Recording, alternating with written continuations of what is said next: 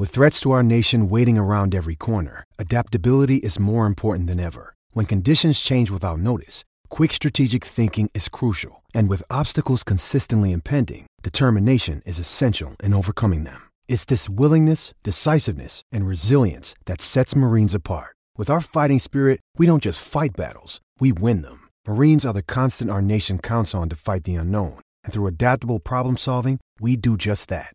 Learn more at marines.com. It's only a kick, a jump, a block. It's only a serve. It's only a tackle, a run. It's only for the fans. After all, it's only pressure. You got this. Adidas.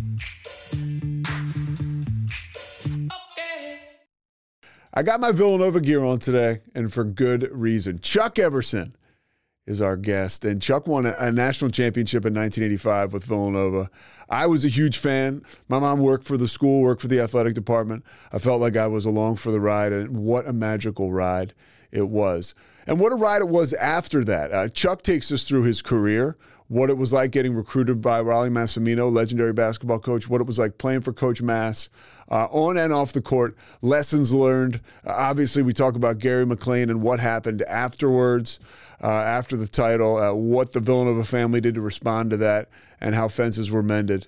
And just how a beautiful thing it is today. And what a beautiful thing that team did. And what they did for even somebody like me, teaching people they can do anything they put their mind to. Villanova, to me, was a great example of how you can overcome certain things in your life that you never think you can do. That David and Goliath approach when they beat Georgetown in 1985 was just unbelievable. And Chuck was an intricate part of that team and is an intricate part of keeping them together.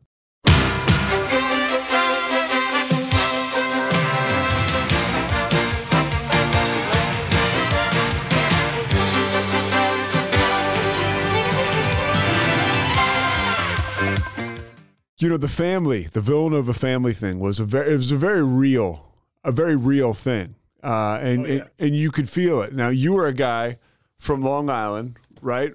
From Brentwood High School, and in 1982, I guess you were a freshman at Villanova, but you're getting recruited up until that point in time. You're getting recruited by Syracuse, Rutgers, other Big East schools. What makes you decide to go to Villanova University to play for Rollie Massimino? Well, Rollie Massimino made me decide to go to Villanova. The story is I went to his basketball camp for years when I was a kid. And when I saw him speak and heard him speak, I said to my dad one year, I came home, I think it was in the 8th grade. I came home and told my father, I want to play for that guy. He said, well, you better get to work because they're pretty good, you know. So that's how that whole thing started. And when I was at the camp, I just found this out within the last 6 or 8 months from my coaches in high school. They had an extra help session at camp. So 7 o'clock in the morning, before anybody was up and at them, there was extra help sessions. And of course, back then, Pete, there was no cell phones to wake you up. So you had to constantly wake up to get out there. But I never missed an extra help session. And Mitch Bonaguro and Coach Mass would drive around in a golf cart and see me there every morning. Sometimes I was there with one person. Sometimes I was there by myself. Sometimes there was 10 of us there. But I was there every day. And so they woke my high school coach, Marty Rigger, up out of a sound sleep and said, hey, we want that guy. How do we get a hold of that guy? How do we get that guy? So was That's how that started. So you're waking up, going to these optional sessions, and they see kind of the fire in you, and that makes you probably even more attractive as a player. At that point in time, was the camp at the Jake Nevin Fieldhouse? Because when I went, it was no, way before that. It was up in the Poconos. Oh, really? And they had cabins there. I mean, it was a cool camp. Let me tell you something, man. The competition there was incredible. It was the Rollie Massimino basketball camp. Yeah, it was called East Coast Basketball Camp. Okay. Yep. I got to imagine this is probably more competitive, that camp was, than the ones that I went to as a kid. Yeah, it was kind of like a 5-star type thing, Mm-hmm. you know. But I tell you what, Lenny Bias was there, Raphael Addison was there, Andre Hawkins was there, New Mike Brown was there.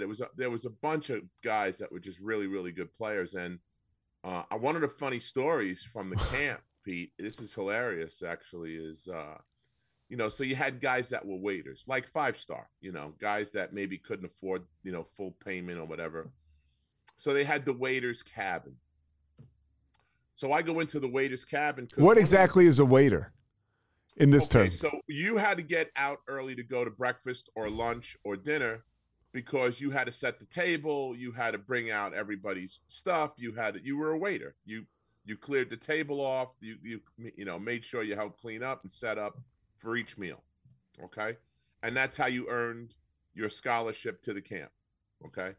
So I'm in the waiter's cabin trading jerseys with a guy named Mike Brown, who went on to play with the Jazz and played some other places. I think he was at George Washington. I'm not sure. And so we're going at it, and this guy comes walking up to the cabin with a shotgun, and apparently he thought one of the guys in the cabin was messing around with his wife. Okay. And the guy had a legit shotgun, and everybody hit the deck. They all dove under beds, myself included. And Coach Mass comes up and says to the guy, "What are you doing?" And he grabs the barrel of the shotgun and pushes it down. He goes, "You're not shooting anybody at my camp. Relax." And he talked the guy down off the roof, but he was legit going to shoot up the cabin. So I mean, he just grabbed the thing and just said, "You ain't doing that here. That's not happening." So were you one of the waiters? No. Okay. No, I was not. A lot of my friends were. All right. But, I wasn't one, no. Who are some of the guys, now you end up going to Villanova in 1982, who are some of the guys in your class? You were a class behind Pinckney, McLean, right? Yeah. Okay. It was Harold Presley, Wyatt Maker, R.C. Massimino, and Dwight Wilbur, myself. Okay. And where is Villanova? The thing about that, which was crazy, was it was Wyatt Maker and I are pretty much the same player. I score better than Wyatt did, and he rebounded better than I did. But other than that, he was on the West Coast, I was on the East Coast. That was pretty much the difference. 2 7-footers. Yeah. So there's no emails. There's nothing like that. So what happens is they told me, Paul Cormier was the guy that was recruiting Wyatt, and Mitch Bonagoro was recruiting me. So they say to me one day, "Hey, we're not going to take both of you. So whoever signs first, that's who we're going to take. The other guy, I'm sorry, you're out of luck. We don't need 2 of you." I said, "Okay, put the contract down. I'll sign right now." They go, whoa. Cormier. Mitch is like, "Yeah, all right, that's great." And Cormier's going, "Oh, whoa, wait a minute. We got to call Wyatt Maker." I said, "No, you don't. You said whoever signs first. I'm telling you I'm going to sign it right now. Put it down. I'll sign it right now." So I was the first guy to commit. And then they go to Wyatt. They went to Wyatt anyway, and he signs, of course. And it worked out great for the 2 of us because we're still best friends today. But the thing of it was, there was no emails or any of that kind of stuff. So I was getting letters from Wyatt about, are we going to room together? Do you want to get a fridge? Do you want, So we wind up living together the first year, which was kind of a mistake because we're both competing for the same backup minutes to John and Eddie. We're John the Pannone. First guy you see when you go to sleep, the last guy the last guy you see when you go to sleep, the first guy you see when you wake up.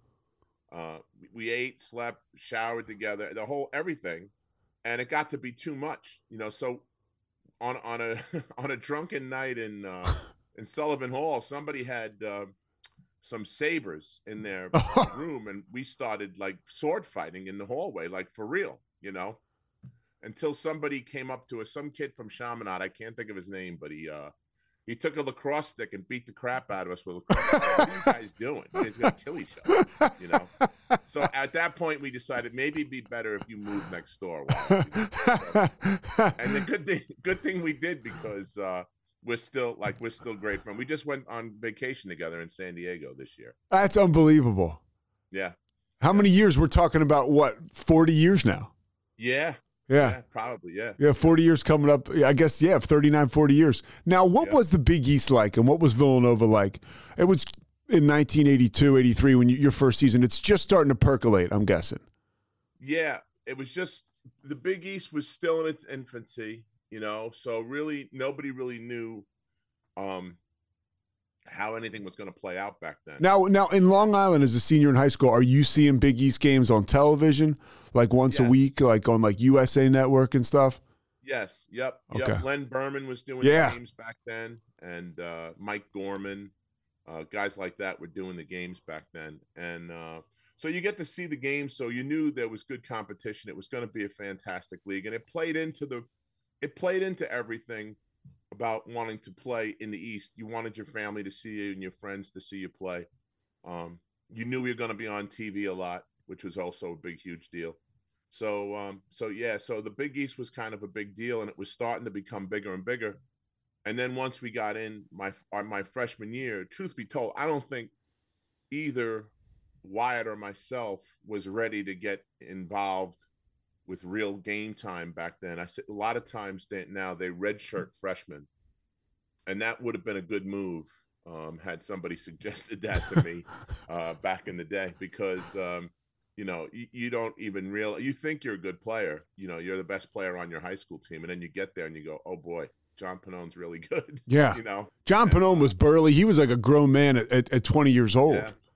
Yeah. And so and John took no shit from nobody, Pete. I mean, he if you didn't march his way, you didn't march. That was it. He was the captain along with Michael Mulquin and Stu Granger, and those guys were tough, especially John and Mike. Those guys were really tough. So I attribute a lot of the success from that team to those two guys because of how they were great leaders.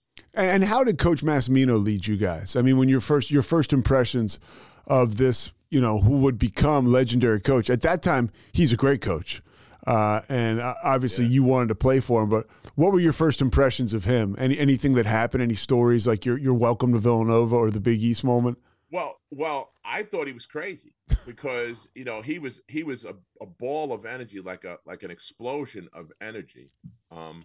And that could be good or bad, depending on the day. If he was having a bad day, look out. If he was having a good day, all right, it could be a lot of fun, But he was, right till the day he passed away, a very emotional guy.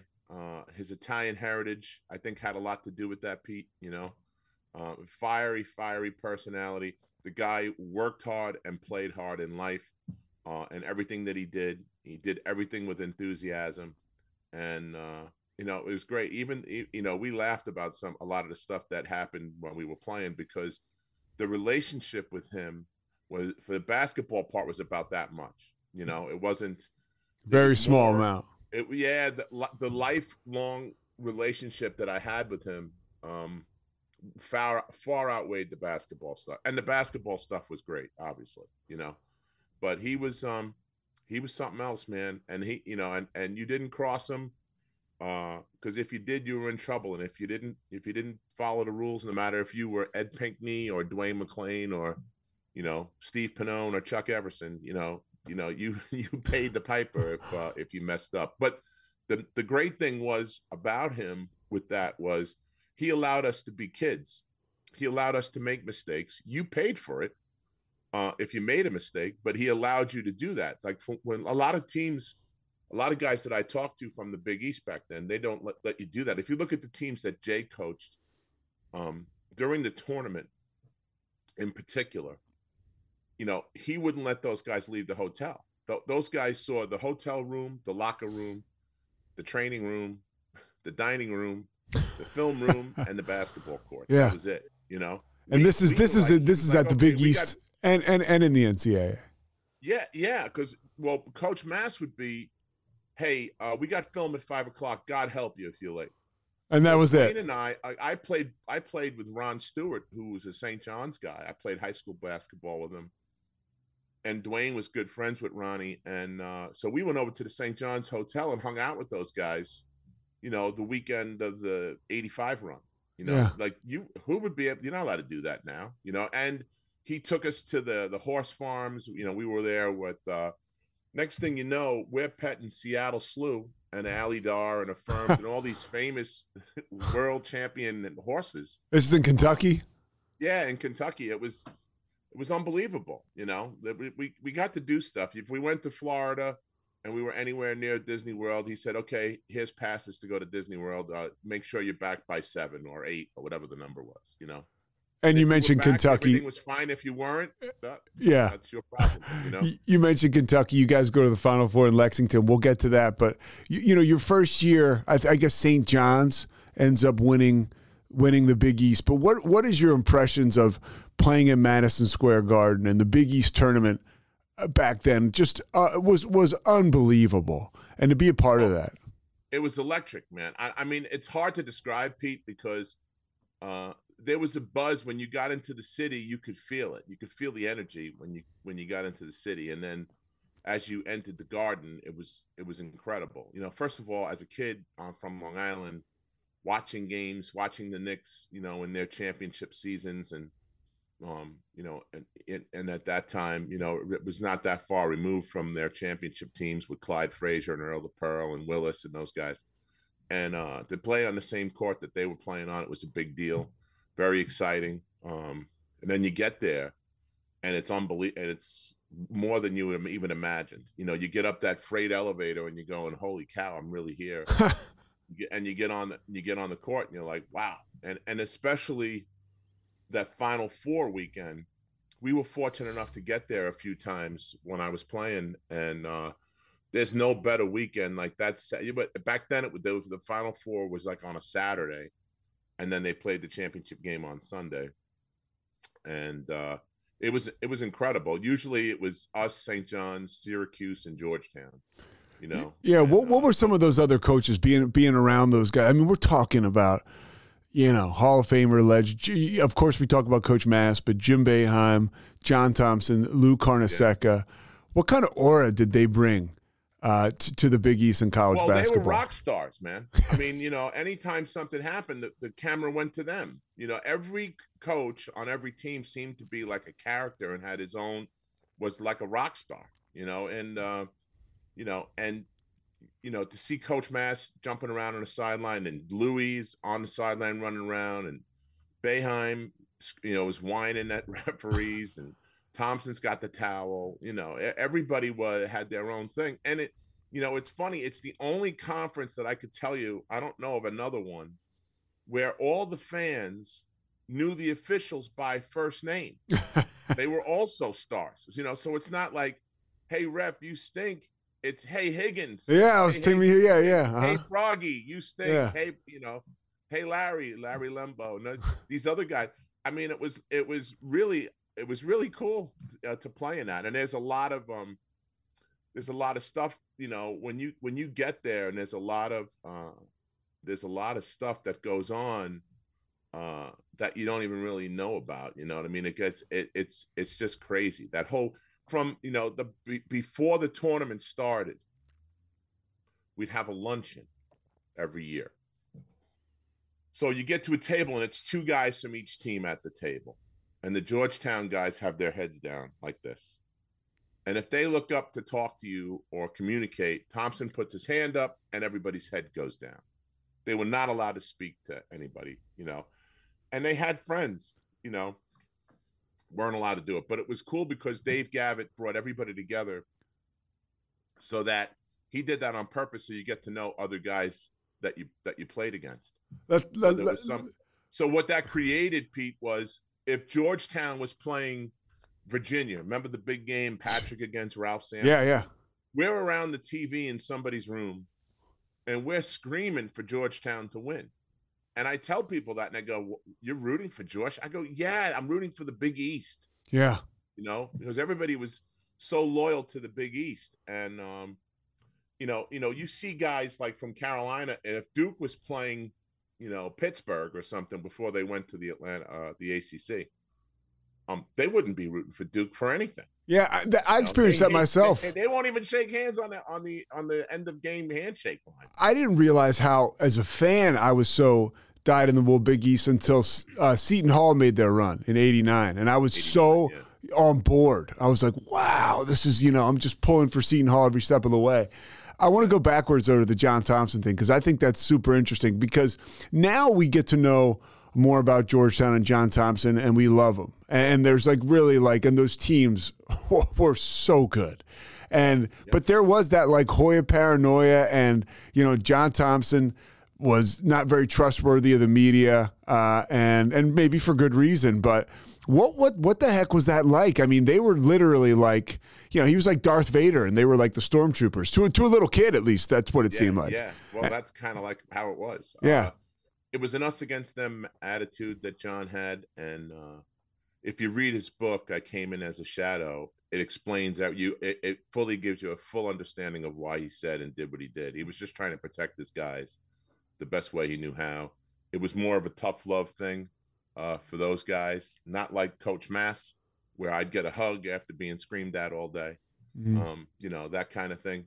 John was a tough guy, and he got the most out of his players. They played extremely hard, and they got after it. Nobody played harder than those guys, and nobody was more aggressive than those guys. And if you weren't ready for that full court press, and that's why they dominated in the tournament so many times, because these teams never saw them. We saw them 2 or 3 times a year, depending on if we played them in the Big East. So we knew the press with Gene Smith on the top.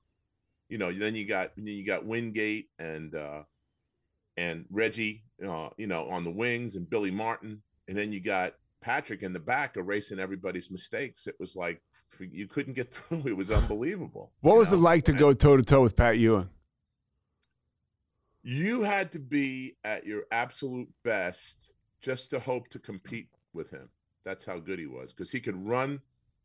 He was very quick, and he could jump out of the gym, and he was so athletic for a big guy. I think the way they used him in their offense, he could have scored a lot more points, but he sacrificed his own game for his teammates and for the greater good. And that's an example. Like today, a lot of people are not willing to do that, but Patrick knew he was playing for something bigger than himself. And, he was able to do that. If you look at the 84 championship game, and I've spoke with Pat about this. Against Houston. Yeah. Mike Graham comes down and tomahawk dunks on somebody. Pat is the first guy high-fiving him. He's jumping off the ground, high-fiving the guy, going crazy. And that's a superstar. I mean, that's, you don't usually see that from your top guys, And Pat was very supportive of his teammates, and that's why they were so successful. They were, they played their asses off. I mean, they really did. Now, the thing of it is that's really funny is the Georgetown guys, since we've been doing this podcast thing. Yeah, the Big East Rewind. We've gotten to meet a lot of these guys, and they're the nicest guys in the whole league.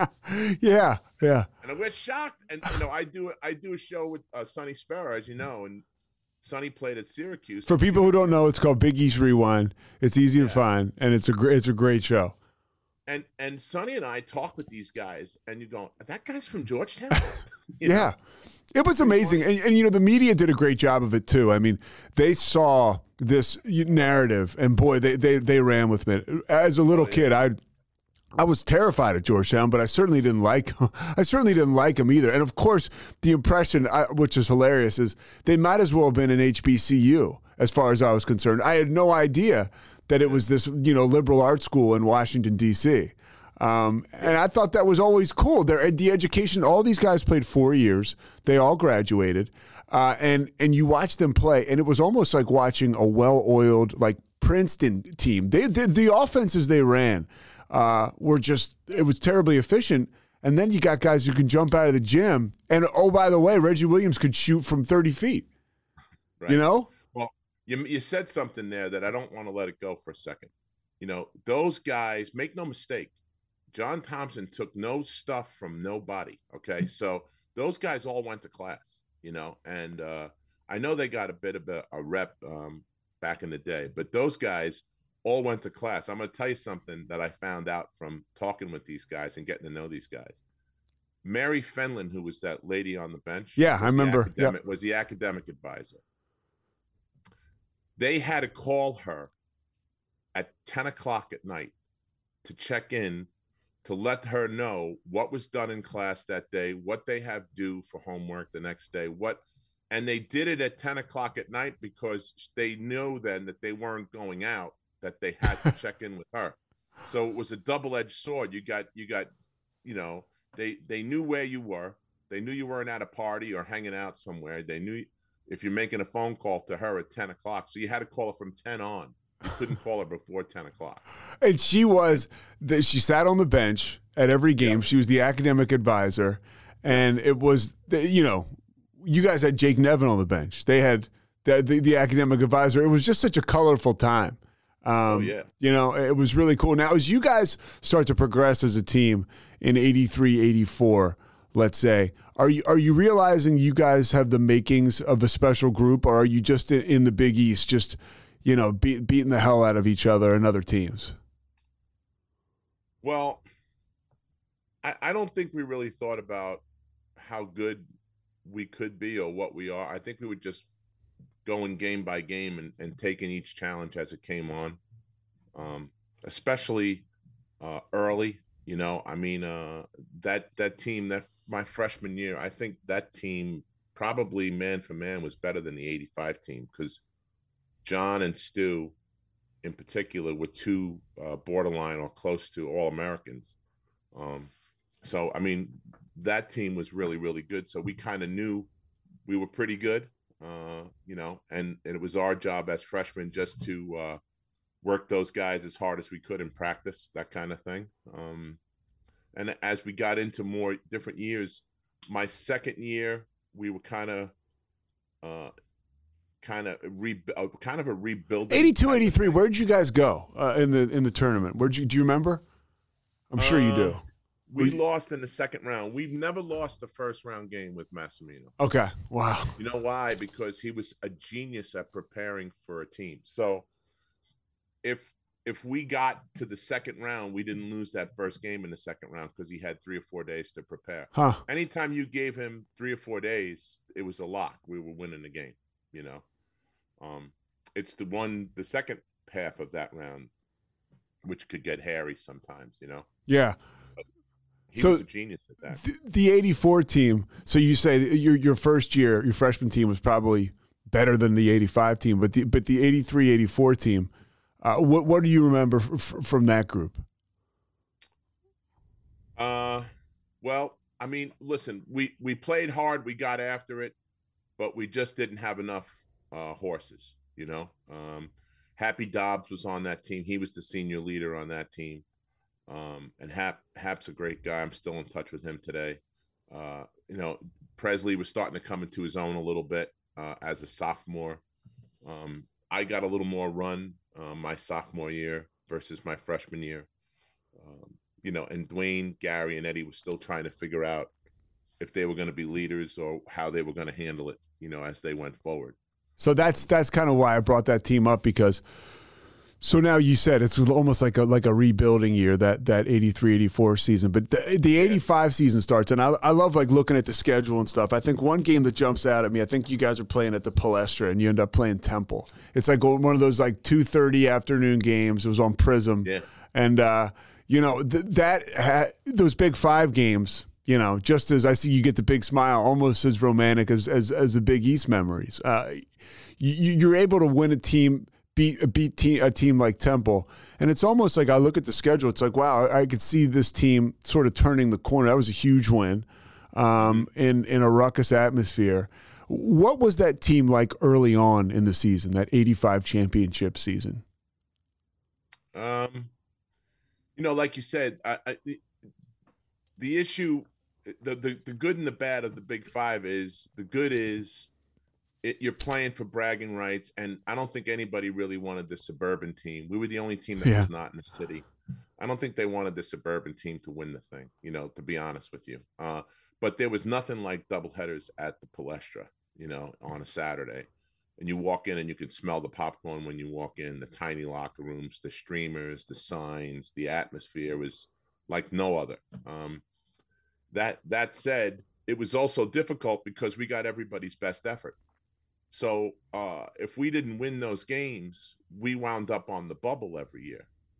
and we weren't sure where we were going. Now, that season, if we're going to look at it, break it down, we lost 10 games that season. 5 of them were to the number 1 or number 2 teams in the country. Georgetown or St. John's. Yeah. Now, the Johnnies had our number. They beat us 3 times that year. And Georgetown, my 4 years, it seemed we beat Georgetown at least one time in each year. All right. So we kind of knew what they did and weren't afraid of those guys. But to come back, we lost a game that year to we played at the Cole Fieldhouse, and Lenny Bias went crazy on us for like 36 or something. He was incredible to play against. I mean, just built like Superman, and was able to, jump like Michael Jordan, and, was that athletic and everything. It was a real tragedy what happened to Len, but he killed us there at the Fieldhouse. And I can't remember, those were the 6 of the 10 losses. I don't remember the other ones so much, but I know we. Well, we lost to Pittsburgh. Was another one. Yeah. You forget that one. Yeah. And when we get down to Pittsburgh, Eddie and Dwayne and Gary were still trying to figure out, do they want to be in the expansion crew or do they want to lead this team? And the expansion crew, that's what they called themselves, these 3 guys coming to campus. They called themselves the expansion crew. Yeah. And we know Gary, I've talked to Gary, Gary better than, anybody. He liked to have fun. I mean, we'll touch on that a little bit, but for sure. And Eddie was just that $1 million smile. And I mean, these 3 guys were like out of central casting. I mean, really, it was like, wow, these guys, right? I mean, yeah, I mean, they really were. So it was. I can understand the Temptations and all the other stuff. I remember seeing you guys once, and I always say this was, so those, the Strids would have like parties. This is a Villanova family, Jerry Strid, and I remember that was the first time, and you may not remember this, but I do because you guys were there. And you guys would come in, it would be like maybe after like a football game or maybe a tailgate. You guys were all such great guys. I mean, all the way down to Gary McLean, like everybody was just so nice and you were all so talkative. But some of those guys just radiated like energy. Like Gary, you could tell Gary was like, oh, this guy's special, in whatever regard. But they weren't quite sure if they were going to lead. And now we'll take it back to that Pittsburgh game. This is the last regular season game of the year. Like, it's about time. You got shit or get off the pot here. And you guys get your asses kicked on national TV on a Saturday or Sunday afternoon, and he benches the starters, right? I mean, and this Massimino does. What's the vibe like around that team going into the Big East and the NCAA tournament? Well, it wasn't pretty, as you know, Pete. I mean, as you say, first of all, Fitzgerald Fieldhouse is a bitch to play in. I mean, the court, it was a newer court back then, and the court was put down like right on top of the cement. But the wood floor was right on the cement, if you can understand what I'm saying. Mm-hmm. And it was no give. It was brutal on your knees. You had to run through their student section to get in and out of your locker room. So you got razzed by everybody. But more importantly, we weren't ready to play. We got in a game and they took it to us early and often. And at halftime, coach rips off his tie and it's, screaming about, you got 2 minutes to play. If you don't play, I'm taking everybody out, which is a gutsy move because he knows how important it is for us to get a W. Because the magic number back then was you had to have 20 wins to get in the tournament, And you guys were on the bubble. Yeah, we were on the bubble. Yeah. So we didn't have 20 wins. So we needed to get this game, and nobody played well, So 2 minutes in, true to his word, he yanked everybody and he put the whole second team in. Now, the bad news for me was I wasn't on the starting team, but I was like 6th or 7th man. I was the first big guy in the game. And I got lumped in with those guys, so I didn't get much time either way. And it was the first time in the history of the Chevrolet player of the game went to the Villanova second team. So the whole second team got the Chevrolet player of the game. So that was a disaster. So I think at that point, it's funny because I think at that point, Gary Dwayne and Eddie had a little discussion amongst themselves and said, "Hey, we're not going to go out like this. We can't do this. We got to be remembered for something more than this. We're on the bubble now. We might not get in. This isn't how it's going to go." And that brought everybody together. Practices got a little more intense. Guys were playing their roles the way they were supposed to. Everybody was playing hard all the time in practice and stuff like that. And those guys at that point decided that they were going to lead us to bigger things. I want to ask you about you mentioned being that 6th or 7th guy in, the first big man in.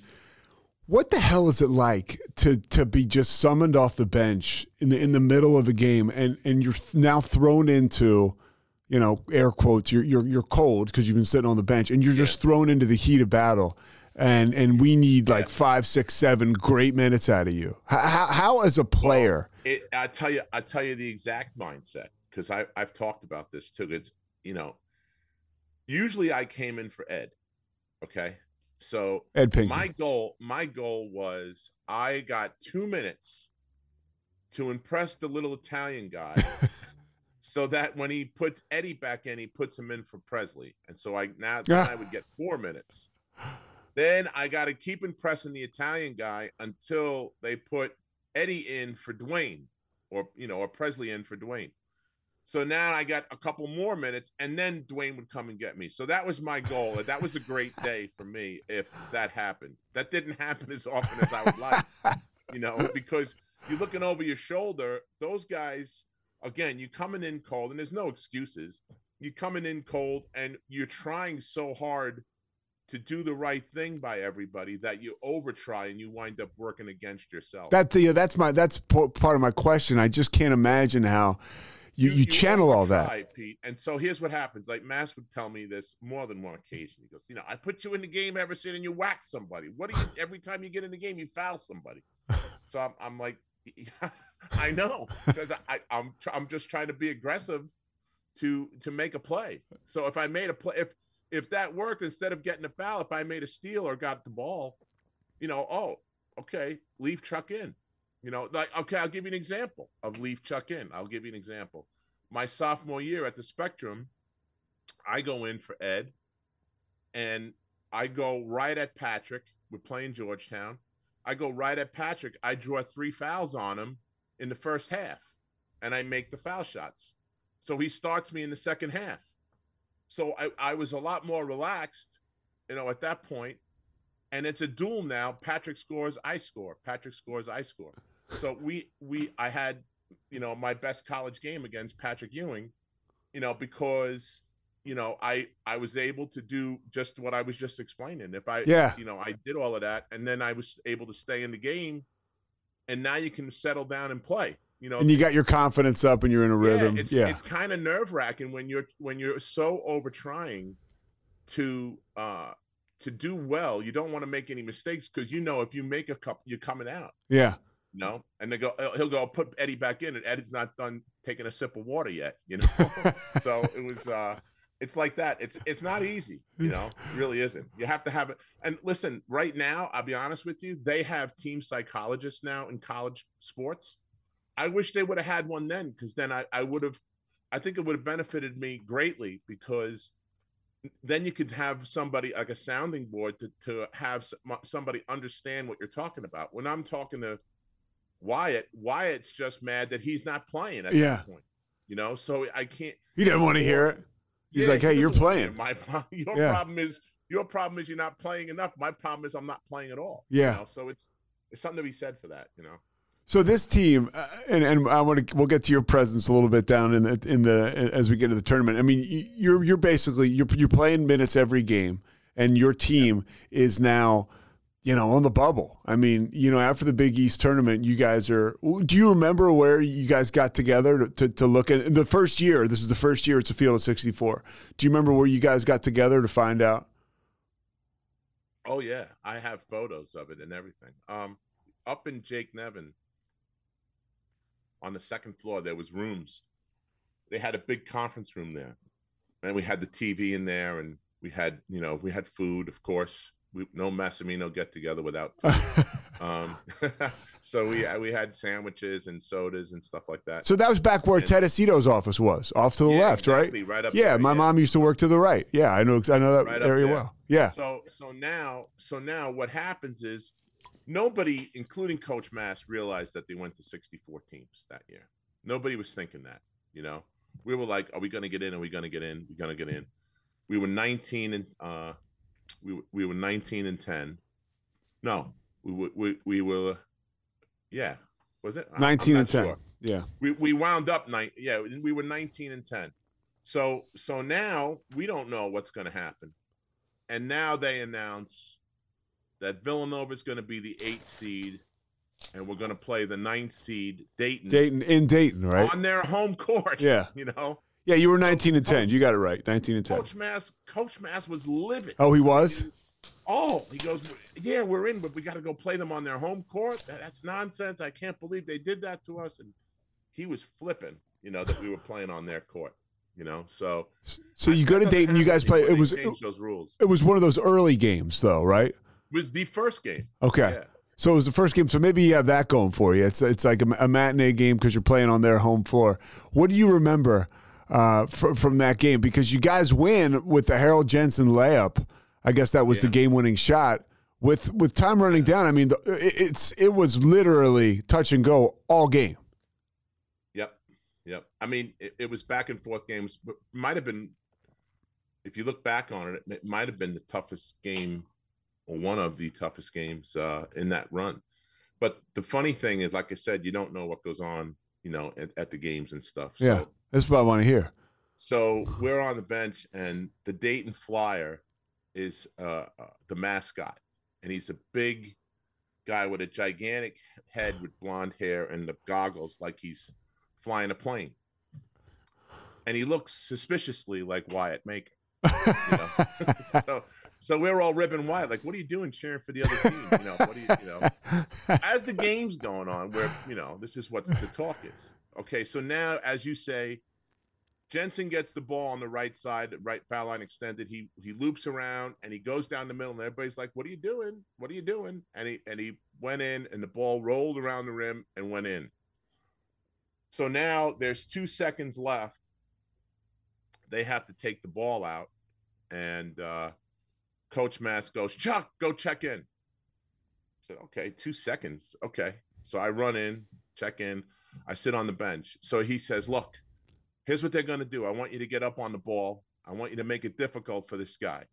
He's going to run the baseline.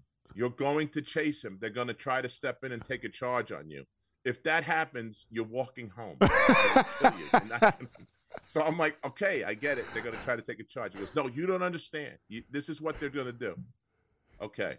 So sure enough, the guy runs the baseline. I stop 3 feet in front of the guy with my hands up. He has to throw it up in the air. Presley picks the ball off. We win the game. And everybody mobs me because I didn't screw up the play. So everybody's coming to me, and I'm going, that was 2 seconds. What could I do wrong in 2 seconds? And now it's on to the second round. And in the second round, you play the second seeded Michigan and Roy Tarpley. I think they were top seed, at the time.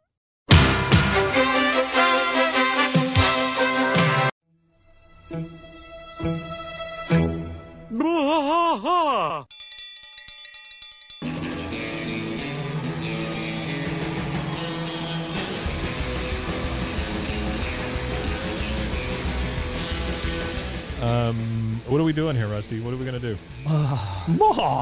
Yep, we're doing the King of the Hill Rewatch Podcast. King of the Hill Rewatch Podcast. Yeah, so we're going to go through one episode at a time. Come along for the ride with us. Come check it out. And give me a good like Dale Gribble quote to go out on. Wingo. Yeah, Wingo. Wingo. All right. Well, join us for the King of the Hill Rewatch Podcast. Deep in the heart of Texas, that drinks his brew and he spits his chew. Deep in the heart of Texas, the TV blares but no one cares. Deep in the heart of Texas, here we go. 911, what's your emergency? Do you hear that? It's coming from the house. It's coming from inside the house? Do you mean? Could it be? The Poltergeist. New from Rogue Media. Two haunted hotties talking about haunted places. Every episode, we dive deep into the darkest places and give you a bit of history. We're getting spooky in all the right places. You've gobbled your last ghoul. Follow along for the craziest and spookiest stories with Debbie's Dark Tourism. The Stanley Hotel, Winchester House, The Alamo, Hotel Monte Vista, and more spooky places.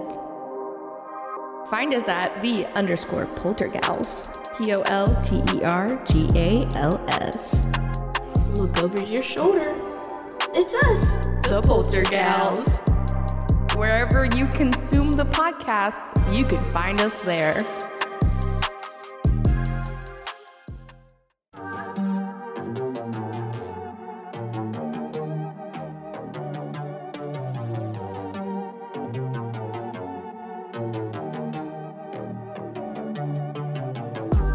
Hey y'all, I'm April.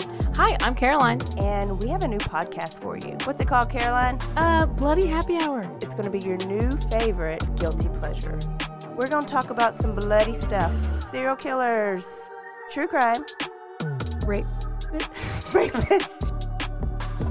Why not join us? We'll have a good time.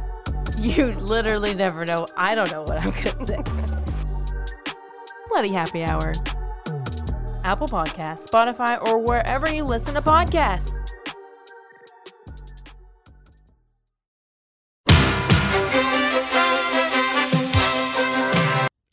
Yeah, they were. No, they were the 2 seed. Yeah. Oh no, you're right. You're like they were number 1 seed in the Southeast, number 2 number 1, right? overall. They were number 1 in in the Southeast. So you're right. So you're playing the second ranked team in the country. In the second round. How do you guys beat Michigan? Because you beat them. I mean, it's another 4-point game. Yeah, we played tremendous defense on their bigs, on Tarpley and Gilbert. They had and Peyton. I think Peyton was on that team. Yeah, and then we had a leprechaun and they didn't. And that's what happened. It was St. Patrick's Day, right? It was St. Patrick's Day. And Jake Nevin told Coach he had a toy leprechaun's hat. And he said, when I think the game is out of reach and we're going to win, I'm going to put this hat on. He goes, don't do that, Jake. You're crazy. You can't do that. He goes, oh, I'm doing it. We're going to win this game. Okay. I don't know, 3-4 minutes left to go in the game. I look down the end of the bench. He's got a leprechaun. And he looks like a leprechaun. If you knew Jake, yeah, he looks like a leprechaun. I'm like, well, there's some mysterious forces at work here. We have our own leprechaun, and nobody else does. Give us a little background on Jake for folks who don't know. I mean, he was the athletic trainer when you arrive, right? The head athletic trainer, and then he comes down with Lou Gehrig's disease, ALS, right? Mm-hmm. And then, so obviously, by the time 85 comes around, he's really slowing down. He's in a wheelchair, but he's with you guys everywhere. He's with us everywhere. And he's a prankster. Yeah, well, Jake was at Villanova, I think, since 1927. Wow. And, so what happened was with him, he was that guy that kept everybody loose. And he can get away with it because he was Jake. Everybody loved him. He was beloved by the entire campus. I would go to, early in my career, I would go to him.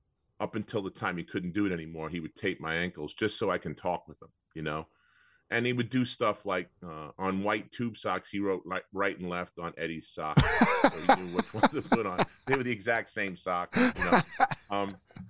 stuff like that. And then he would cut guys' ties. If you fell asleep, he'd cut your tie, or he'd burn you with his lighter from his cigar. He would smoke cigars all the time. So one day I'm in training room and Dwight Wilbur was in before me, and they do this thing that had a staring contest. Like they always, whoever blinks first. Dwight and Jake? Yeah. So I go, come on, I got to get taped. I got to go up. If I'm late to practice, I'm dead, So Dwight goes, all right, I got to go. So he leaves. Jake starts taping my ankle. He goes, hang on a second. He climbs up on this bench And now he's looking out the back window out to the football field. I said, what are you doing? He goes, you'll see. And Dwight Wilbur comes around and looks in the glass, and Jake's already there staring before. And so Dwight was like, you know, I can't win. And so, so he was, you know, there's a million stories about Jake Nevin. He was just a magical guy, and he was Sister Jean before there was Sister Jean. I mean, in a way, except for he told Coach Mass, if you remember, after the championship, Coach was going to take a job with the New Jersey Nets. Oh yeah, I was going to ask you about that. Yeah. So he basically took it. What's that? He basically took the job. He basically took it the night before. They had a roast, and they were giving him the business about going to Planet Lovetron with Daryl Dawkins and all this other stuff. And so he comes in the office to let us know. And the night before, we, as captains, me, Prez, RC, and Dwight, led the team down to Coach's house and said, hey, we got to talk. The whole team knocked on the door. And we went in the backyard and talked about it. And, he said, I'll let you guys know in the morning. I'll be there. Be there at 7:30. Jeez. So we're in the office at 7:30 waiting to hear if he's coaching or he's not coaching. And he walks in, and the first guy he sees is Jake. And Jake said, if I had known it was going to come to this, I wouldn't have let you win the Georgetown game. I wouldn't have let you win the Georgetown game, you know? So he goes, don't worry, I'm staying. But Jake was that kind of guy. Jake was, you know, and there was a lot of crazy stuff that happened after he passed away, Pete, that is just nuts. Yeah, like almost ghost type stuff. Yeah, okay. I'll tell you. Give me one, yeah. So we're at this point now, we're playing in the Pavilion. So you played in the field house, which became the Jake Nevin field house. Yeah, which is named after Jake now. Yeah. So they call it Jake's place, you know. So we're playing. We're going to practice in the Pavilion, and it's February the 9th, which happens to be Jake's birthday. Okay. Something happens. The light goes out. The box explodes or whatever. We can't practice in the Pavilion. There's no lights. We have to go up because the sun is shining through the glass in Nevin. We have to go up and play in his gym on his birthday. You know, with stuff like that. Yeah. So now we go to play a game. We go to play a game right before his birthday, like a couple days before. And we're playing Temple, I believe it was, at the Spectrum. So we had pregame meal, and after pregame meal, 4 or 5 of us go to Jake's gravesite, and we light a cigar because Jake always had the cigar. And I don't know whether he sucked on the cigar real hard or he blew on it or whatever he did, but he made the flame shoot out of the top of the cigar. So we all grab a cigar, and we put our finger in the ground. So we put a cigar in the ground for Jake. And we're laughing, and we said a prayer, and we're talking about Jake, and everybody puffs on their cigar, you know? And all of a sudden, 2 big puffs of smoke come out of the cigar in the ground, which you know and I know, there's no puffing, there's no smoke coming out unless somebody's smoking the cigar, okay? So Wyatt said, it must have went out. Let me pick it up. He puts it in his mouth, and we go to relight it, and the flame shot up and singed. Wyatt had a mustache. Yeah. Singed his mustache. We were like, okay, Jake, put the cigar down. There were a bunch of stories like that, Chuck. I remember, as you know, and as Villanova people, and with the Jake, you know, the lore and the aura around him, like, we love that shit. I mean, I can remember my mom telling me stories about a guy being there who was older, who was like an unidentified guy that was at Jake Nevin. You know what I mean? Like stuff like that. They threw him out of the gym. Yeah. And the security guard said there was a picture in the paper the next day of Jake. He goes, I just threw that guy out of the gym last night. Yeah. He goes, you couldn't have thrown him out of the gym last night. He's dead. Yeah. So let's go back to the Michigan game. So now you guys, we went on St. Patrick's Day.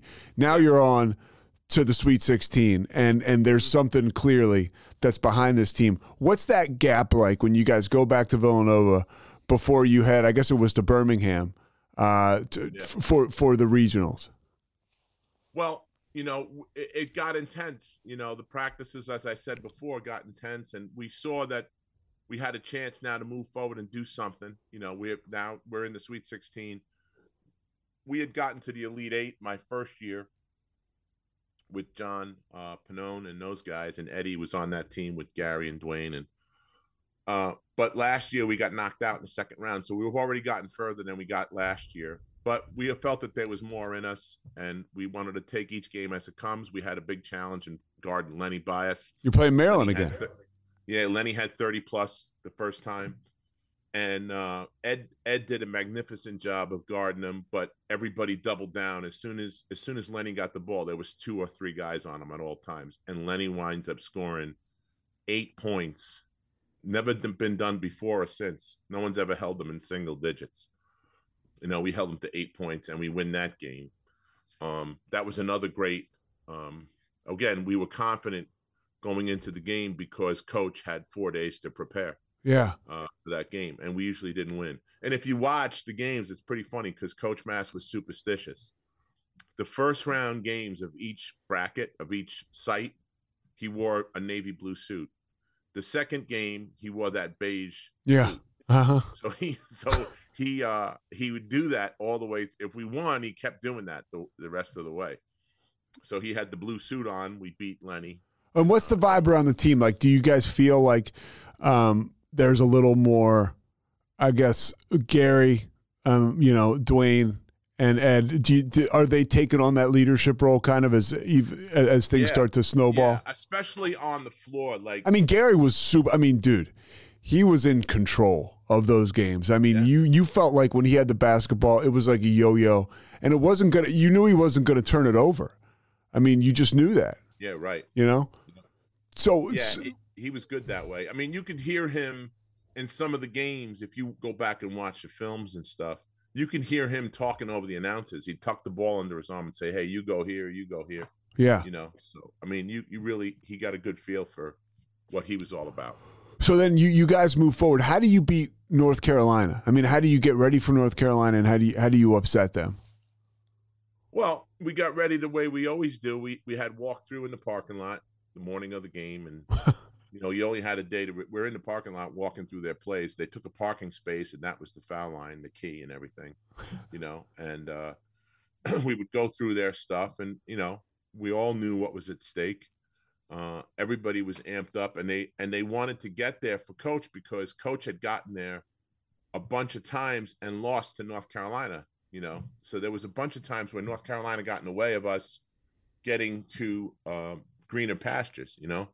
So we really wanted to do it for Coach Mass, and we were so tight, man. The first half was really, we didn't play horribly bad, but we didn't play ourselves. Everybody was tight, and everybody made mistakes. Again, that over-trying thing was in full play. How does Coach Massimino loosen you guys up to get out there and win? This was the famous pasta speech at halftime.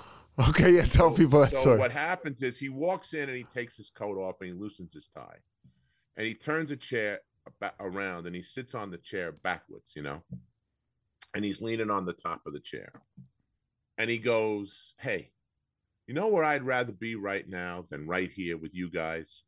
I'd rather be at home eating a bowl of macaroni and pasta sauce and clam sauce with a lot of cheese on. I want to have, clam sauce and a lot of cheese on it, And everybody's looking at him like, what are you talking about?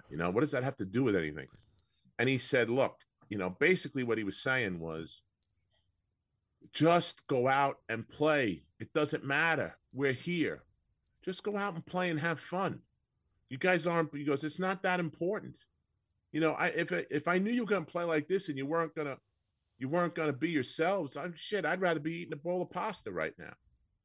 So everybody's eyes exploded, and we went out and had a half, no other all year long. And Harold Jensen became Harold Jensen, made some plays in that game that were phenomenal. One I remember on the right side of the court, dove on the floor, tapped it out to somebody. We got a layup. We were getting dunks. We were getting, and they had no shot. Yeah, you guys blew them out, right? We blew them out in the second half, yeah. Because he basically gave us permission to go out and have fun.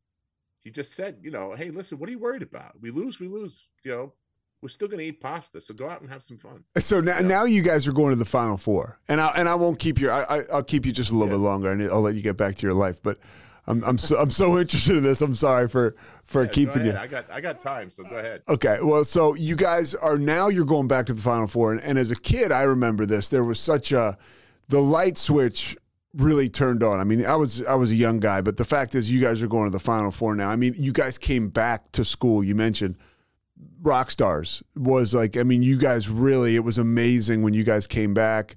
You know, everybody. The field house was packed. What are your memories from that? I mean, just going to a whole nother level. And again, this is a small Catholic school that's not used to this kind of exposure. So it was a next level thing to Villanova. As college basketball now, CBS is involved. There's a ton of coverage. Everybody's talking about Villanova all over the country. You know, it wasn't really the case. Even back in the 70s when they were really good, it just wasn't quite the coverage that basketball got. Yeah. Well, it was like you said, it was it was incredible. There was more people in the Jake Nevin Fieldhouse than actually went to the school. It was crazy. I mean, it was people in the rafters, people everywhere hanging from it just to get a glimpse of us, you know. And I've said this, HBO did a thing on us and they asked me the same question. And I said, for me, it was like being Tito Jackson or Ringo Starr, you know. I was in the band, but I'm not the main guy. You know what I mean? Like, people wanted a piece of you. It was bananas. You know, we went up there and, you know, Jensen gives a talk and another guy, you know, everybody talks, you know, and says a few things. And it was phenomenal. And, you know, people were rushing the stage because, you know, on the one end in Nevin, there's a stage, and now it's offices on that stage. Yeah. They built it's a stage where Martin Luther King once spoke. Exactly. Yeah. Exactly right. Yeah. So we're on that same stage where Martin Luther King spoke, and people are going crazy. There was signs up everywhere, and it was just a lot of fun for us, and to be able to experience that was really cool. What's the media? You know, I'm close with my man Craig Miller. What's the media coverage like at that point in time? I mean, as far as like now, it's like you got a whole week of hype and everything, and you're an effective player. You're a 7-footer. People know you. People know you're more than Tito Jackson. Right. So, what was that whole experience like? Just being a part of that and being a part of that white hot spotlight. Well, it was cool, but again, you know, Coach Mash used to always tell us, remember who you are and who you represent. So again, he gave us an opportunity to make mistakes. But in this particular case, you know, he made sure that you know who you are, who you're representing. You're not representing the name on the back of your shirt, it's on the front of your shirt, you know, that kind of thing. And we all were, and to this day, everybody took that to heart. I mean, if you know, most of these guys do a great job of that type of thing, even today, you know. And at that point, Mills, Craig was the hardest working guy at Villanova at that point, because he was getting requests. He was getting beseeched with requests from everybody and their mother to talk to all the guys on the team. It was nuts at that point. It was a one-man operation. And you know, it's funny how like you could talk to Craig about it. That whole thing projected him to USA Basketball and to doing communications for the Dream Team. I mean, it's like everybody has their moment, right, where they have the opportunity to rise to the occasion. Was having a guy like Coach Mass, who was so colorful and excitable, did that take pressure off you guys? Almost, because he was just such a personality. I think so, because now he was obviously getting the brunt of all the media attention, and rightly so. I think that took some pressure off of us because he handled a lot of that. You know, Eddie and Dwayne and Gary got a lot, Prez got a lot, and Jensen started to get some. So I would agree with that. You know, I would agree that, you know, it made it a little bit easier for us at that point. You know? What is the literal road to the Final Four like? You get to Lexington, and there's 3 Big East teams: Georgetown, St. John's, and Villanova. Villanova probably wasn't expected at the party, but there you are, you know, and you play in that first game against Memphis State, and Memphis State is awesome. They have Keith Lee, Andre Turner. This is a really exciting basketball team. How are you guys getting ready to take on another monster? Or at this point, is it just business as usual? Hey, it's just business as usual, you know. And then the one thing that happened, some people don't know this, we go to the hotel. We stayed at the Ramada. It was like a motel, you know. And we get there, and there's some people there from Memphis State, and they were telling, basketball people, and they're telling the people at the front desk when they lose, and we're online behind them waiting to check in. When they lose, we want all their rooms for Monday night. We're going to need all their rooms for Monday. And we're sitting there going, well, that ain't going to happen. Yeah. That just sealed their fate right there, So we went out and did what we had to do, in that game. And, we did a good job on Keith Lee and played a great game. And William Bedford too. In the finals. Now, the thing I remember is out in the parking lots, there were Winnebagos. Villanova people were all over the place in the parking lots and Winnebagos and stuff like that. So a few of us went out in between games and met with some folks that we knew from the, and that was kind of cool hanging out there. Were you surprised how well the school traveled for something like that? No, because everybody was excited. Everybody tried to find a way to Lexington. A lot of people got in their car and just drove and worried about tickets when they got down there. It was a college thing, and everybody was looking to maximize their college experience. Yeah, well, yours is certainly being maximized. You now are playing Georgetown for the third time that year. I think you lost to them once in overtime, and then you lost to them in a real close game another time when you play in Landover at Georgetown. So now, what is that like? You're getting set to play in this game. By the way, it's Patrick Ewing versus Villanova, and Patrick is God. He's gonna.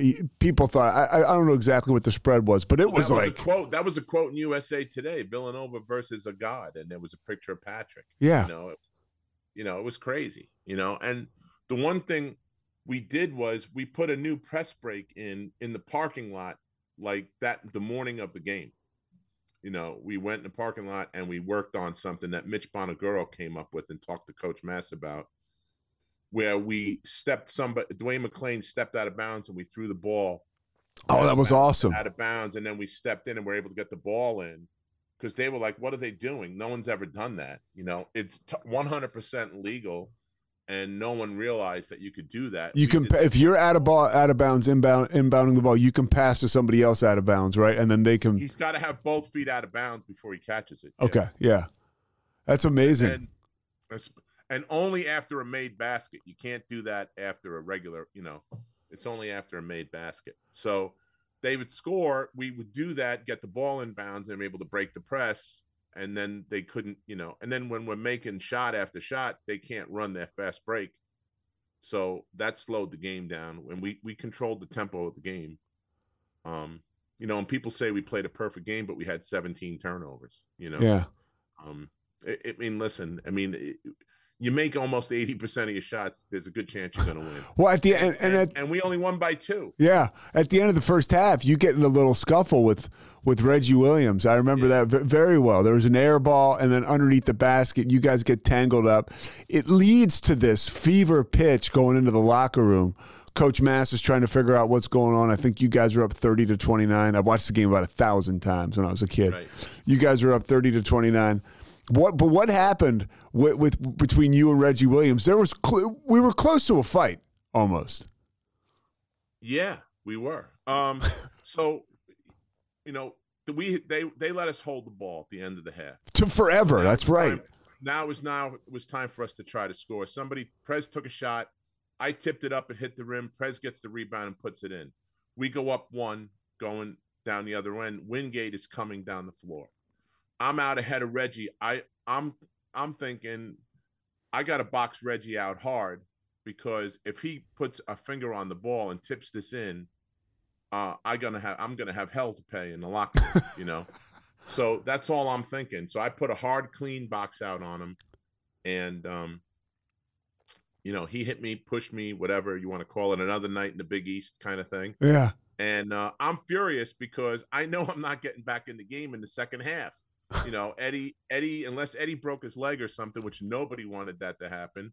I wasn't going to play. He was going to play those guys till they couldn't play anymore. And, so I wasn't going to be able to chase Reggie down and catch him. So I'm screaming at the referee. Brian Harrington runs out. Coach runs out. And Coach pumps his fist and goes in there. And when we go in the locker room, we have to cross each other in the back, So they're snickering and laughing like, we got this. It's no big deal. We get in the locker room. Now I've since then, Reggie and I are very good friends. You know, I mean, I went to the Villanova Georgetown game this year on campus, and Reggie came as my guest to the game. we sat together behind the Villanova bench. That's great. So Reggie and I are really good friends. I've been out with his wife and him and me and my wife, and you know, really, really, really great guy. So the funny thing was, we had Reggie on our show. And Sonny asked him about it, and he said, you know, I wanted to get him off me, whatever. I said, hey, listen. I said, I think I owe you dinner or something. I just want to say thank you for my 15 minutes of fame. He goes, what are you talking about? I go, you don't hit me in the mouth. Nobody knows me. Nobody knows nothing. I said, the game's over. I got 30 or 40 reporters in front of me. I'm like, what do you guys want to talk to me for? He goes, well, Reggie Williams, what happened? What happened? So I've milked that for 37 or 8 years, man. I got more out of that than anybody else. Yeah. And, so I said, I think I owe you dinner. He goes, yeah, you do. So Sonny and I took him out for dinner. I paid for dinner. And the rest has been, we've been buddies. We've been together 4 or 5 times since then. A literal Big East rewind there. Exactly. Yeah, exactly. Right. Yeah. But so in the second half, you guys come out, and I think the world thought at some point Georgetown is going to, you know, wake up. People not knowing any better, that this was really what the rivalry was all about. You know, you got, like, for the average fan is watching these two teams play for the first time, but it was very clear that you guys were not scared of them at all. And they were a scary force. They were very intimidating. How does that second half, you continue to shoot the lights out, and at some point it's like, wow, they might really win this thing. Yeah. Well, we were 9 for 10 in the second half. You know, do you know the guy who missed the shot in the second half? That's a question for you. Who missed the shot in the second half? Plansky. Yep.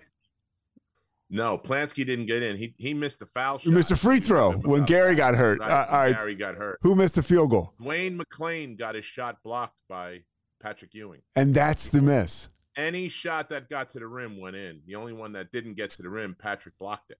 You know, so the trivia question answer is Dwayne McClain. That's a great question, dude. Yeah, and we tease him all the time about that. You know, is there a moment down the stretch where you're like, wow, we're going to win this? Just take us through the final moments of that whole game. Well, first of all, you're not in control of your faculties, really, especially when you're on the bench. You know, so Jensen's on the foul line, and Wyatt and I are in prayer like this, like, come on, make the shot, you know, that kind of thing, you know. And I look to my left, and Wyatt's sitting on my right side. I look to my left, and I go, what the heck? I hear this noise, click, click, click, click, click. I look over, there's 200 photographers pointing at me and Wyatt. And I go, hey, I said to Wyatt, I go, hey, don't move. We're going to be in every paper in the country tomorrow, win or lose. We're going to be in every paper in the country. And there's a picture of us like this praying, and we were. I said to him, if we win this game, I said, we have to get the coach first and carry him off the court. We have to. So he says, yeah, I agree. So that's what happened. And that's how that iconic picture, there's a great photo of Wyatt and I carrying him off the floor. And that's how that happened, because we saw what was going on. But the other stuff that's happening is, you know, Georgetown is trying to prolong the game. They're punching the ball up in the stands. Horace Broadnax tackled Presley to try to make it look like it was a charge. He hugged them and pulled them down. It was so crafty. It was Coach Thompson at his best. I give Horace a lot of credit for that move. Who thinks of that? Yeah. And as a fan, referee looked at the wrong time, you would have thought Presley ran him over. And as a fan, you were like, "Oh my God, they're going to find a way to pull this." So it was crazy. I was like, right? I was like, they are going to. I can't imagine what it was like as a player. So what's it like, the aftermath of this whole thing? I mean, it just explodes. I have never before in my life been moved to tears out of sheer joy in my whole life. I mean, it was incredible. I can't even describe how great a feeling that was. You wish you can put that in a bottle and save it for a tough day. Yeah. You know, because it was so the exuberance was off the charts, you know. And then to celebrate with those guys, you know, and be as close as we are even to this day. It's just phenomenal. And my mom, I remember I went to St. Thomas Good Counsel in Bryn Mawr. She comes and takes me out of school, and we go to my dad's office. He worked for Amtrak. And the parade, I mean, as a kid, I'm sure it would seem larger than life today, but there must have been 1 million people down there. And again, you're talking about the suburban school, and now you've got everybody in the whole city that's fallen in love with Villanova because of, this underdog aspect, and everybody loved you guys and Coach Mass. Well, it was crazy because that parade was impromptu. We had no idea. We get off the plane and we get off the plane and there was a couple thousand people at the airport. Like we flew, we didn't fly commercial. We flew private on that trip, and we got off the plane and we're walking across the tarmac to get our stuff or whatever. And there's a few thousand people behind the fence with signs and all the stuff. And they whisked us away and got the team into a flatbed truck, and they started to go down Market Street. That's how the parade started. Now, the other 2 championships we've had were planned out and was 2 or 3 days after the game. We went right from the airport, right into the thing, and we were off. And, we were all exhausted, of course. Everybody was asleep on the plane. There's some pictures of guys hugging the trophies, asleep, Well, how did you guys end up flying private? Do you remember, like, who Coach Mass talks to or how that comes? No, I don't. Yeah. I think in the playoffs we flew that way, for most of the playoffs. And then there were guys in our entourage, so there were seats available to certain people. Mostly media guys all flew with us. I remember Howard Eskin being on the plane. Of course he was. With Joe. Eskin was on the plane. That's great. Yeah. Gary Papa, the late Gary. Yeah, sure. Yeah. There was a lot of guys that were on. I'm leaving a bunch of guys out. So part of the fallout afterwards, and we talk about Gary, like people, you're standing next to him, at the Rose Garden, and he when the president is honoring you guys, and he's saying, he writes an article in Sports Illustrated, or gets co-written with him. He's on the cover. I remember Craig Miller used to always go to Roach and O'Brien's, and the guy Franny who owned it hated Villanova. So he had the cover with Gary on it, and he would give Craig shit. I remember that, and Craig would want to strangle him. But, the cover of Sports Illustrated is Gary McLean, A Year in the Clouds, and it talks about this guy was addicted to cocaine during that whole run. Do you have, any, what do you take from that, as a teammate when something like that comes out of left field? I'll be real with you, okay? First of all, it was very, very hurtful to Coach Mass. It happened 2 years after we won, okay? 87, that article came out. It was the first time an article was started on the cover of Sports Illustrated, and it was 21 pages long, okay? And he said a lot of things, and he got paid a lot of money to do that, okay? Almost $100,000 at the time. Yeah, and so the guys on the team know, listen, it was the 80s. People tried things back in the 80s, okay? But there is no way, no how some of the things that he said he did happened. It couldn't have, because of where we were and who we were with and everything like that. Plus, he implicated everybody and named nobody, which was the worst thing about it, because I'll tell you the truth, and I don't talk about this very much, but I'll tell you, Pete, I'd go on job interviews, and not only me, other guys, you try to get jobs on Wall Street and stuff like that after you're done playing. Once they found out I played at Villanova and I was a teammate of his, I was told, we don't need you. Thank you. See ya. 5 or 6 interviews I got kicked out of, People come up and they say, hey, you were on that team where everybody was high on cocaine, and, you guys shouldn't have, you guys cheated. I go, you don't know what you're talking about. Yeah. So this went on for a little bit. Okay. And occasionally you get an occasional idiot that says that to you. But so here's what happens. HBO did a big special on us called The Perfect Upset. You can go on YouTube and check it out. It's really, really a good documentary. Kind of like 30 for 30 before they were a thing. It's HBO did that stuff before 30 for 30 did it. It's awesome.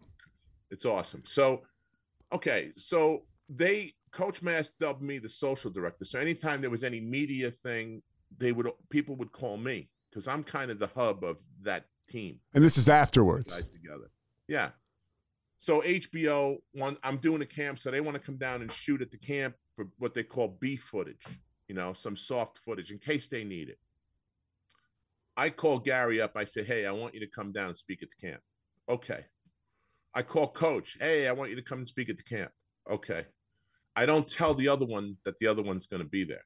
And at this point in time, Gary's kind of getting his life together. This He's is sober. 18 years after the article was written. They hadn't spoken in 18 years. Wow. Now, Gary has made his peace with all of us, you know, and so now we come down and I bring Coach down. Coach calls me up. He goes, where the hell is this place, Everson? I said, listen, you're almost here. Come down the road, make a right, and you'll be at the gym. I'm waiting with you with Gary outside. He goes, with who? I said, it ends today, Coach. He wants to talk to you. It ends today. So he says, I am going to kill you. I said, well, you're going to have to kill me later. This is over today. No one can take this anymore. It's 18 years. It's enough. So they go in. I put them in a room. I close the door, and I stand in front of the door. I guard the door. HBO has got no clue about what's going on behind the door, nor do they ask. They're out shooting video of kids playing basketball, okay? You hear yelling, screaming, crying, tears, hugs. They come out arm in arm. We go to my friend's restaurant next to the place, and we go out. Frank Bolton owns the the Long Island Ducks. He's a Villanova guy. And we go throw the first pitch out along with Brian Harrington at the Long Island Ducks game. And everything's cool, okay? And then years later, you know, Gary's been up and down in his life. Yeah. We go to Florida. Every year we were going to Florida for the last 15 or 16 years of Coach's life. And we would go down as a team and hang out and watch him play and all that kind of stuff. We would get down on a Thursday. What? Because he coached Northwood, I guess, or yeah, Northwood, and then it became Kaiser. Okay. So Friday was Italian dinner, big huge dinner at his house. Saturday was a Kaiser game. Sunday was the Super Bowl, and we all get on the red eye and go home. So I'm in the airport flying down for one of the last times we're going to get together before he passes away. And guy comes up to me and says, hey, you played at Villanova, right? I go, yeah. He goes, you know Gary McLean? I said, yeah. So now I'm waiting for the other shoe to drop, you know? So he says, could you do me a favor? Could you tell him that John McGregor says to say thank you? I said, John, you got to give me more than that. He said, well, he saved my son's life. My son had a very bad drug problem, and Gary was his therapist. And now he's been clean for 8 years. He's able to have a job and a family. He's got 2 kids now, and he's doing great. And if it wasn't for Gary, he'd be dead. I said, wow, that's pretty heavy. I said, I'll tell you what, I'm going to Florida. I'm going to be down there in 2 hours. And when I get there, I'm going to call Gary and tell him you said that. So I did. And when I got to Florida, I called Gary, and Gary was like, oh, that's so nice to hear. You know, you never get to know what happened after they leave the program, because he's been doing this, you know. He goes, hey, can you talk to Coach and see if it's okay that I come to the, to the game on Saturday? So we're at dinner Friday night at Coach's house, and I grab Coach and I pull him in the kitchen. I go, hey, listen, this is what happened. I tell him the story I just told you. I said, Gary wants to come to the game. Is it okay? He goes, yeah, tell him, bring him down a half hour before the other guys get here. I want to talk to him. So he gets him in the locker room, and he tells Gary how proud he is of him, how he's doing great things. And, you know, Chuck tells me that this guy came up to him out of the blue, and, you know, he's obviously not BSing me. I said, because he didn't know I was going to be there. He just came, and this is what he said. So coach told him, hey, listen, you know, enjoy the game. We're going to go to, you know, Duffy's after the game. It's a sports bar. We have something to eat there. And, you know, so now he comes up, Coach comes to me at Duffy's, and he says, hey, what do you think? Should I bring him to the Super Bowl party? I said, absolutely. If you feel good with it, yeah, you should. So he did. So he brought him in, and, you know, Gary, to his credit, went right over to Mrs. Mass. He said to Coach, he said, I don't want to cause any bad feelings between Mrs. Mass and the girls. You know, I know there's still feelings there, and from what happened. And, you know, so he came, and it was a fantastic visit. He was awesome, and everybody. He wound up taking home leftovers to go home with, you know. And and it was great right up until the end of his life when Coach passed. The biggest thing of all of it was when Coach passed, we went back down again to see Mrs. Mass. A bunch of us did, and Gary came with us and sat at the dinner table with everybody and broke down, because what we would do is we go around the table and talk about our families and what's going on and fill everybody in, and Gary was the last one, and he said, I never thought I'd be at this table with you guys and you, Mrs. Mass, ever again, and I appreciate it. And he broke down, everybody started crying, and it was all good. So he's doing pretty good. He's he's a therapist. He helps people out every day. So, there's a happy ending, to the story. Yeah, that's great, Chuck. I can't thank you enough for sharing that. Because it's really cool, because it was like, it was devastating to the Villanova family when all that happened. And it was tough. You lived it, dude. I think that's a real window into how our actions affect other people in life. You're going on job interviews and you're kind of getting the cold shoulder, Yeah. And not only me, like other guys had the similar experience, and it's not easy. And it really, I mean, people are asking Dwayne McClain if he's Gary McClain, like all that, but they think the two of them are brothers. Because it's MCCLAIN and MCLAIN. Yeah. So Dwayne has to explain. He gets it worse than anybody, because he has to explain that that's not him. Yeah. And it's died down a little bit. I said, and Gary's good with all our guys. We're on text messages with the whole team. In fact, Craig Miller and Fran Ragazzino are on it. Yeah. Craig told me you do an incredible job of keeping everybody together. Yeah. So we're all and today, actually is Mark Plansky's birthday. So we've been texting back and forth, wishing Mark a happy birthday today. That's the stuff that we do. We've been doing that for years and years and years. So you want to talk about a strong bond. I can't imagine what it's like to be a part of that group. It's pretty cool. And going down to Florida was cool too, because you'd get, especially the last time we were all going to get together, we kind of knew it might be Coach Mass's last go round with this. And so everybody showed up. So you had guys laid out on air mattresses on the floor or on the couch in a spare room, wherever you could find an area to sleep. That's where they slept. It was great. And if you got up in the middle of the night to go to the bathroom or something, you had to watch where you were walking. You might step on a 6'8" guy. All right, last thing for you. First of all, the show is a Big East Rewind, and people can look it up. They can catch it. It's YouTube. You guys do a great job with the visuals, by the way. Thanks. Yeah, no, it's really cool. So what was it like when Coach Mass went to UNLV? I mean, how was that for you? I mean, was it a surprise? It's almost one of those things that I sometimes I'll do deep dives on it to find out more about it. I remember he went there. I remember Jay was with him. But what was that like for somebody like you who's part of the family, but kind of at that point you're a little removed?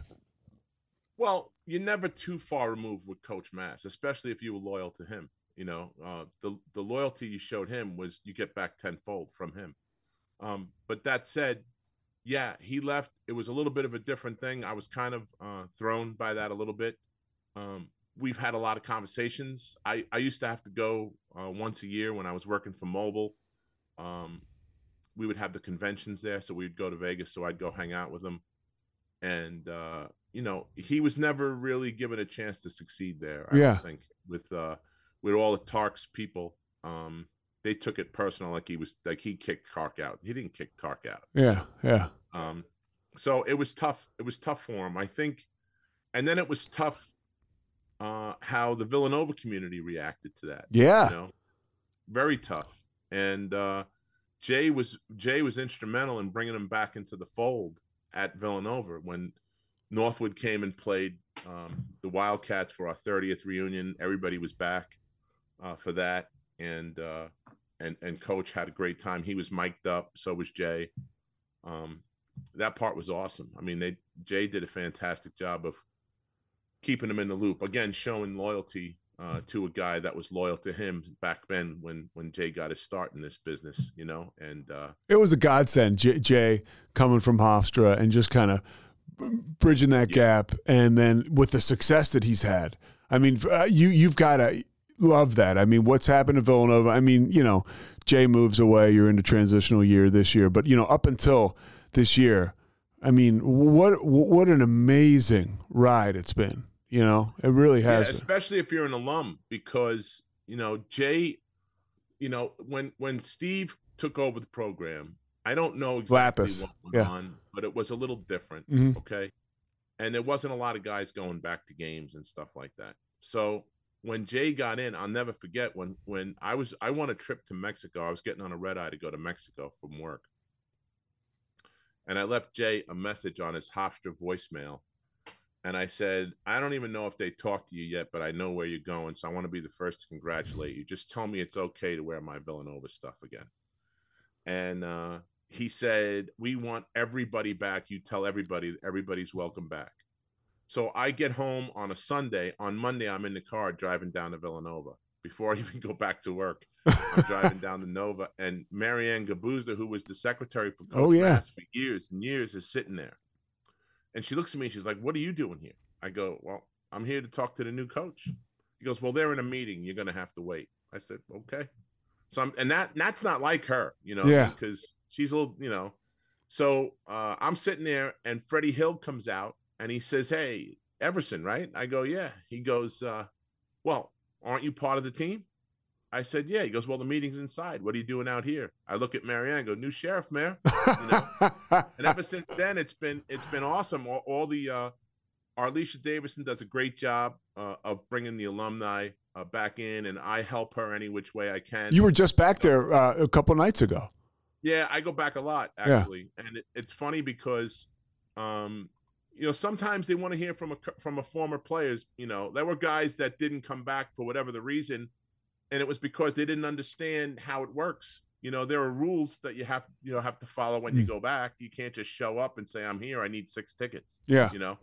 There are 2 tickets waiting for any former player for any regular season game of the season. You just got to call Arlisha and tell her you're coming, and there'll be 2 tickets for you. And in the playoffs, it's 1 ticket, but you can buy extra tickets. So like you can bring a friend or 2, but you'd have to pay for their tickets, which is very fair. That includes the Final Four, everything, Yeah.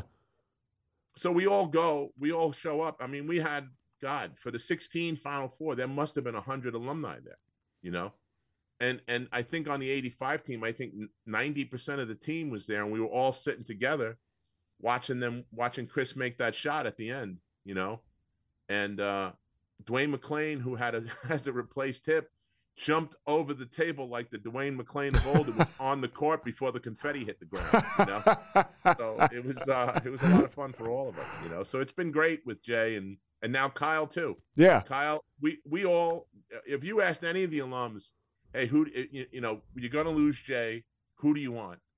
Everybody would have said Kyle Neptune to a man. Everybody would have said Kyle, because that's the kind of guy he is. He was there and helped build the culture there. He's done a good job of keeping that up. Well, we took some lumps this year, some bruises, as is expected. I mean, come on, you can't go through what they went through and expect.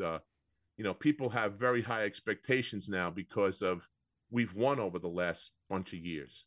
But we'll get back to our winning ways. I'm very confident in Kyle, and he's only been a head coach for a year. This is only his second year, head coach, and he's going to be fine. And the part about it is, again, he is all about the alumni, the basketball alumni. He appreciates everybody coming back and participating in the program and talking to the kids on the current team, and just the way Jay did, exactly the same way. So I think we're going to be fine. Everybody in Nova Nation should chill, give them a break. Give them a break. They wanted to run Jay out of town too. I remember in 2015, and look what happened. Yeah. So, I would give Kyle a break. He's going to be fine. We're going to be fine. And we're going to go back to the way it was, winning games again, I'm sure. It's just a matter of time. Chuck, dude, I cannot thank you enough for this opportunity. And by the way, thank you so much for keeping the fire burning and for being, a connective tissue to people like me, to that 85 team, because it's such an important group of guys, and the school and the program is just so important. So I appreciate your availability and taking the time to do this. Absolutely. Anytime, buddy. You know that.